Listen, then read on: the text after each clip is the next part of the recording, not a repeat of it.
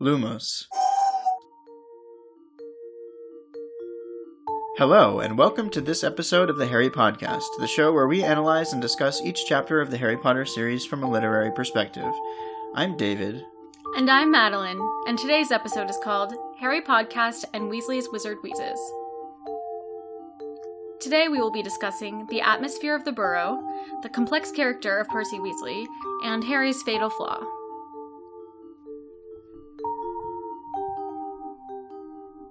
So this chapter picks up right where the last one left off, with Harry arriving by flue powder at the Burrow. And he meets Ron's eldest brothers for the first time, Charlie, who works with dragons in Romania, and Bill, who has a ponytail and an earring and works at Gringotts. Mr. Weasley gets there shortly after and scolds Fred and George for their behavior with Dudley, but then gets anxious when Molly comes in and wants to know details of what happened. Harry, Ron, Hermione, and Ginny all escape up to Ron's room. Harry is filled in on the fact that Fred and George are trying to start a joke shop business that they are calling Weasley's Wizard Wheezes.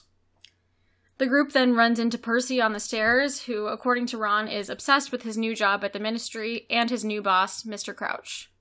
Once the fighting between Molly and the twins subsides, the crew goes downstairs to help with dinner, and Molly complains out loud to them about how Fred and George are wasting their talents. The whole family has a nice summer dinner outside, and conversations include the upcoming World Cup, a missing Ministry employee named Bertha Jorkins, and a, quote, top-secret event that Percy hints will happen later this year. In a quiet moment at the table, Ron asks Harry if he's heard from Sirius, and Harry replies that he has, but decides not to tell him about the content of the last letter that he wrote them.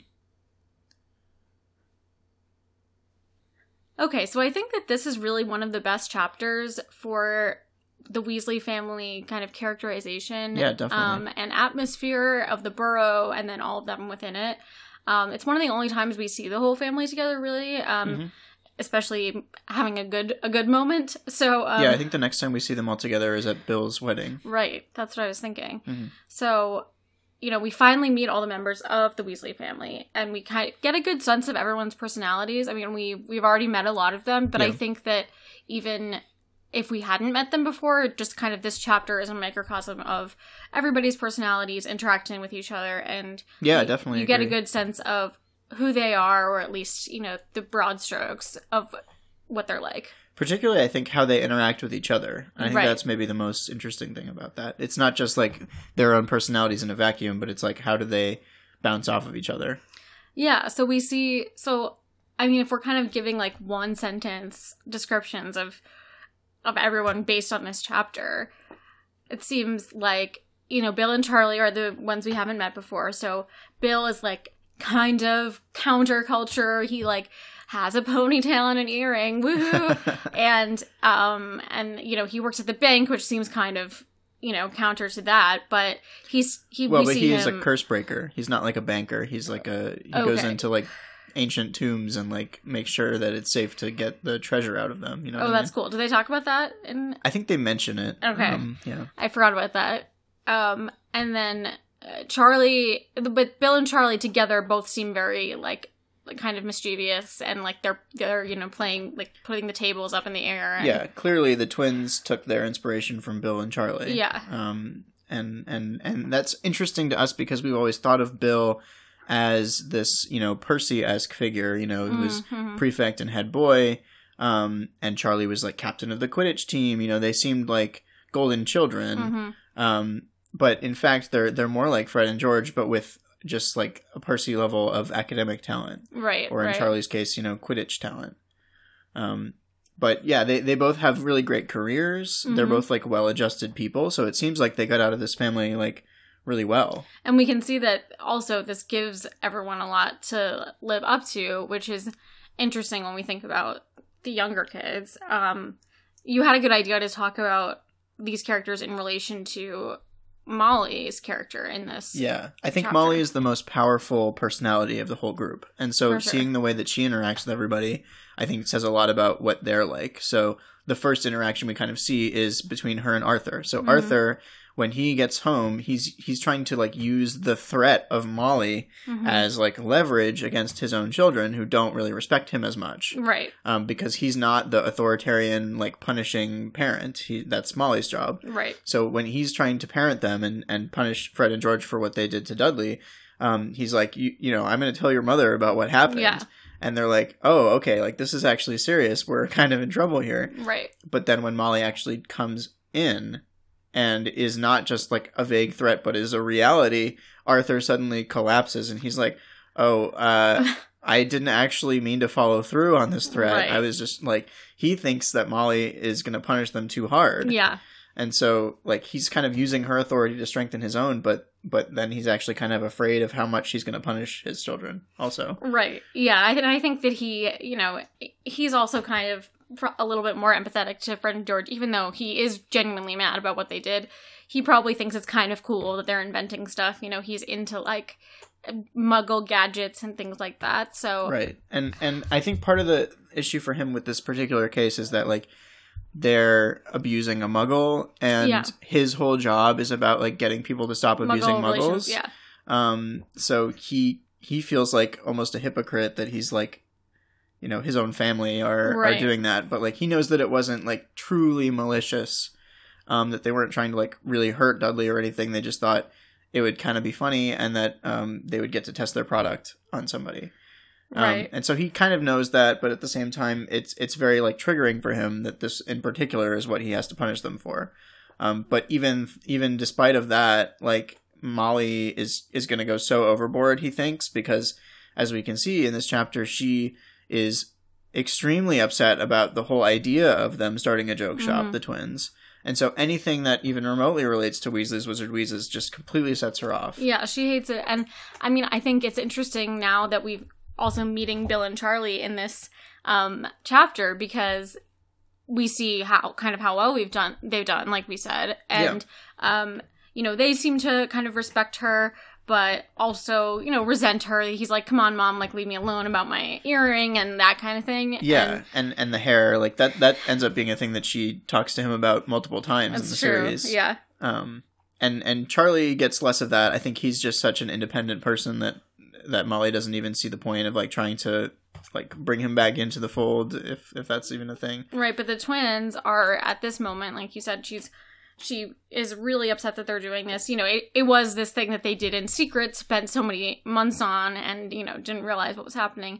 And, like she says, like, they're smart. I don't know what they're doing. You know, she they're feels like they're wasting lives. Their lives because they didn't get very many ordinary wizarding levels. Yeah. And they spent all their time instead on trying to invent things for this joke shop idea. But she feels like that's a waste of their talent. And I mean, if we just think about it in terms of, like, just a regular non-wizarding family that is a big family that's poor and struggling, you know, usually if your kids are able to go to school, you want them to do well at school. Do well and get a job. Like, Arthur has, like, a stable job in the ministry, and, like, Percy now has a stable job, which we'll talk about. So I think she's probably just worried, like all parents are, when kids want to do something different. But it is a big conflict between them right now. Yeah, and unfortunately, she is not able to understand that, like, their career is not going to be in the ministry. They would be so bored with the bureaucracy of that. Yeah. And in the wizarding world, it kind of seems like your options are really either, like, go into business for yourself, work at Hogwarts, or work at the ministry. It's true. There's not a lot of options which seem interesting. So there's not a whole lot of, like, careers, and it'll be interesting next book when we see the career advice chapter about, like, McGonagall and sort of Umbridge also giving Harry advice about what to do with his life after Hogwarts. Right. And he's immediately drawn to being an Auror at the ministry. But there really isn't a wide field of different options.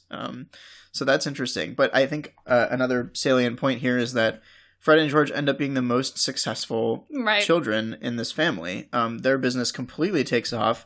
Although Fred is killed at the Battle of Hogwarts, George's success with the business just goes on and on. And I believe he even brings Ron on as, like, a partner later on. Something like that. But yeah, they end up being wildly successful with this. So in spite of her trying to curtail this idea, like, at its inception, they are incredibly successful. Right. So it's interesting also because we're going to talk more about Percy in a minute, but I think Percy is kind of her golden child. For Molly, she's like, he's perfect, so he's sort of like, he's like Bill and Charlie, but he's very straight, like not at all counterculture, and doesn't break any rules. She's like, I don't have to worry about him. Listens to everything that she says. Yeah. And this is, kind of a problem that we'll talk about soon. Ginny is, not super developed as a character at this point, but she's the only daughter, so she's the youngest, so she's special. And this is really the book where she starts coming out of her shell, I think. So yeah, that's definitely, we're definitely starting to see that a little bit more. Because she's the only daughter, I think Molly does dote on her to some extent, but it's not the same way that she dotes on Percy, where everything he does is perfect. It's more like she's going to let Ginny do whatever she wants because she doesn't want to like box her into this one idea. And Ginny definitely takes that and runs with it. Like, because Ginny can get away with anything, she pushes for more independence wherever she can. Right, she does. And, it's obviously this is, common as well, but she treats Harry and Hermione much better than her own kids because they're like kind of her surrogate kids. Harry doesn't have parents. Hermione's parents are muggles and they seem to not be that involved. So she's very, very protective of them. And of course, there's this whole idea of like Harry being the whole world's golden child. And even though he is not like perfect or anything, but she kind of feels like protective of him as a mother because he doesn't have parents. And then Hermione, of course, who has her own family and is very well adjusted, but Molly still loves her just as much as any of her own children because she's such a positive influence on Ron and Ginny to some extent, and she's such a good friend to them. Yeah, and then Ron is kind of just like wrapped in with Harry and Hermione and Ginny, and I think she loves Ron and she is, kind to him most of the time, but she's also just like, oh, Ron, like, don't get involved with Fred and George, like, don't get, stop causing trouble. She wants Ron to be more like Percy and less like Fred and George. She wants him to look up to the good role model instead of the not good ones. But the fact that he's the youngest son, I think also kind of makes her baby him in some ways, and she still thinks of him as a child, and he's growing up, he's 14 now. So Ron does kind of resent that attitude a little bit. He wants more independence, but she's reluctant to give it to him. But let's get back to Percy, because we mentioned him. I don't think we've done him justice yet. He gets the most characterization of anybody in this chapter. And we started to talk about him, well, we've talked about him each book because, I think he's a really interesting character to track throughout the series, but he is more of a side character in those first ones. For sure. He's very much played for laughs, and he still is in most of this book, and especially now, but we are starting to see a darker side to him, and reading this, obviously reading it after having read the series many times before, I think during this read-through, I'm seeing more of those things early on. So it's interesting because he is sort of rebelling, I think, in some ways against the norm of his family, which is very easygoing. Even if they expect a lot from the kids, they're very warm. They're very all joking with each other, I just think he's kind of a mama's boy. Like, Molly is very strict and, like, wants people to do the best they can all the time. And Arthur is more relaxed and non-confrontational and jokey. But the atmosphere of the house, because the sort of cumulative effect of the siblings is, like, all very kind of jovial and close, and, like, we're gonna joke around and play tricks, and we're all gonna be together. So in some ways, he is rebelling against that norm that other people have set. Like, he's not following in Bill and Charlie's footsteps because they were cool.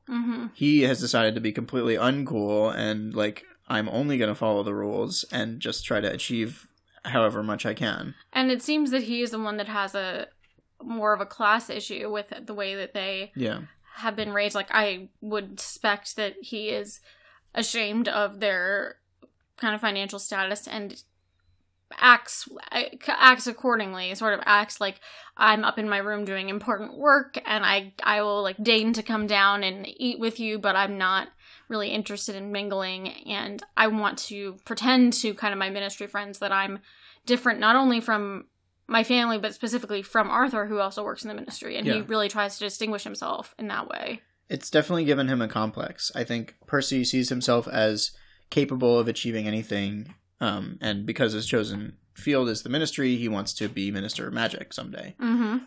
But he feels held back by not just his own family's like poor status, but by Arthur, whose reputation in the ministry is like eccentric and not a politician. You know, he is a career bureaucrat who really loves his job. Right. And Percy is a bureaucrat who has political aspirations.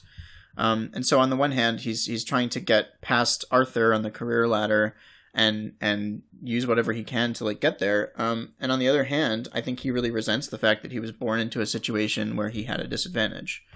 Right. And his own arrogance, because that's what it is. Like, it really comes out in this chapter. He is so full of self-importance. I think it's partially a defense mechanism against that whole, like, resenting his own situation. And partially it's, you know, a malignancy in his psychology that has come out of all these different things and that has turned into, like, a, you know, I will do whatever it takes to fulfill my own destiny or perceived destiny, whatever that is. And whoever is above me, like an authority figure that I respect in the ministry, like in this case, Mr. Crouch, just in general, he's like, whatever they say is important. And whatever like gossip they have, you know, he's putting down Ludo Bagman, which we'll like hear more about later, but he's like, oh, he's not doing his job right. They haven't even like found Bertha Jorkins, and he has no concern for Bertha Jorkins, which we obviously know he should be concerned about her whereabouts. His only concern is that it makes the ministry look bad. Right. That Ludo is not doing his job. And again, we see highlighted here his almost pathological need to have an authority figure to tell him what to do.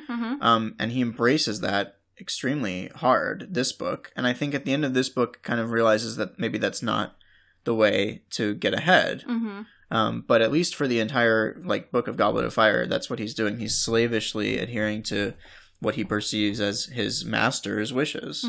And in, you know, earlier in life that was Molly, and now it's Mr. Crouch. Yeah, it's true. And I mean, I made a note that Percy's one of the tragedies of the series, and I think that's really true, because obviously things get much worse for him and with his relationship with the family and the kind of side that he inadvertently takes. And, you know, there's obviously more things to talk about later on and how he, you know, may attempt to redeem himself, but it's still, it's really sad because you see, like, this is someone who's sort of not morally in line with the moral center of the book that we can mostly fine there. Yeah, I mean, even if Molly is like very rule adherent and strict, she has an extremely strong moral center. Right. Where she knows what is right, and that's why she's so strict, is because she wants everybody else to do what's right as well.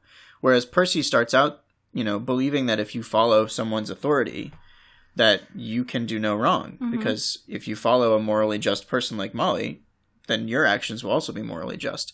But as he starts getting worse and worse masters, Molly and then Mr. Crouch and then Cornelius Fudge, I think what he doesn't realize is when you follow those orders without any critical thought or respect to whether their moral center is correct or not, you can get into a lot of serious moral trouble.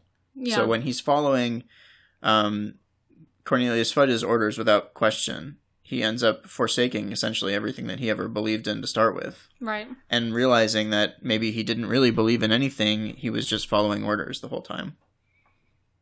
And then it's only at the end of the series where he really has that realization of that he was wrong. And that, you know, you have to make your own decisions and stand on your own 2 feet.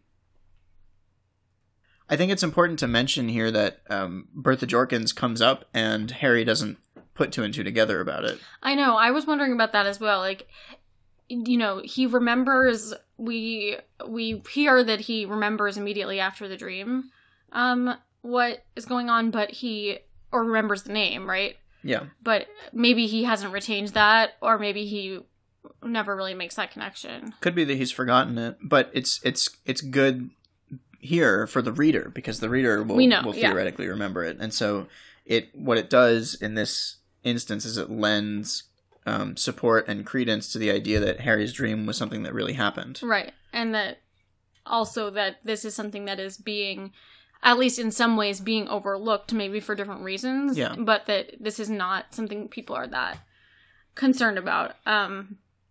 to Percy's credit, he points out that people should be paying more attention to this. True. And it may be for the wrong reasons. As we've mentioned, his reason for pointing this out is to make Ludo Bagman look bad, not to make Bertha Jorkins, not because he cares about her.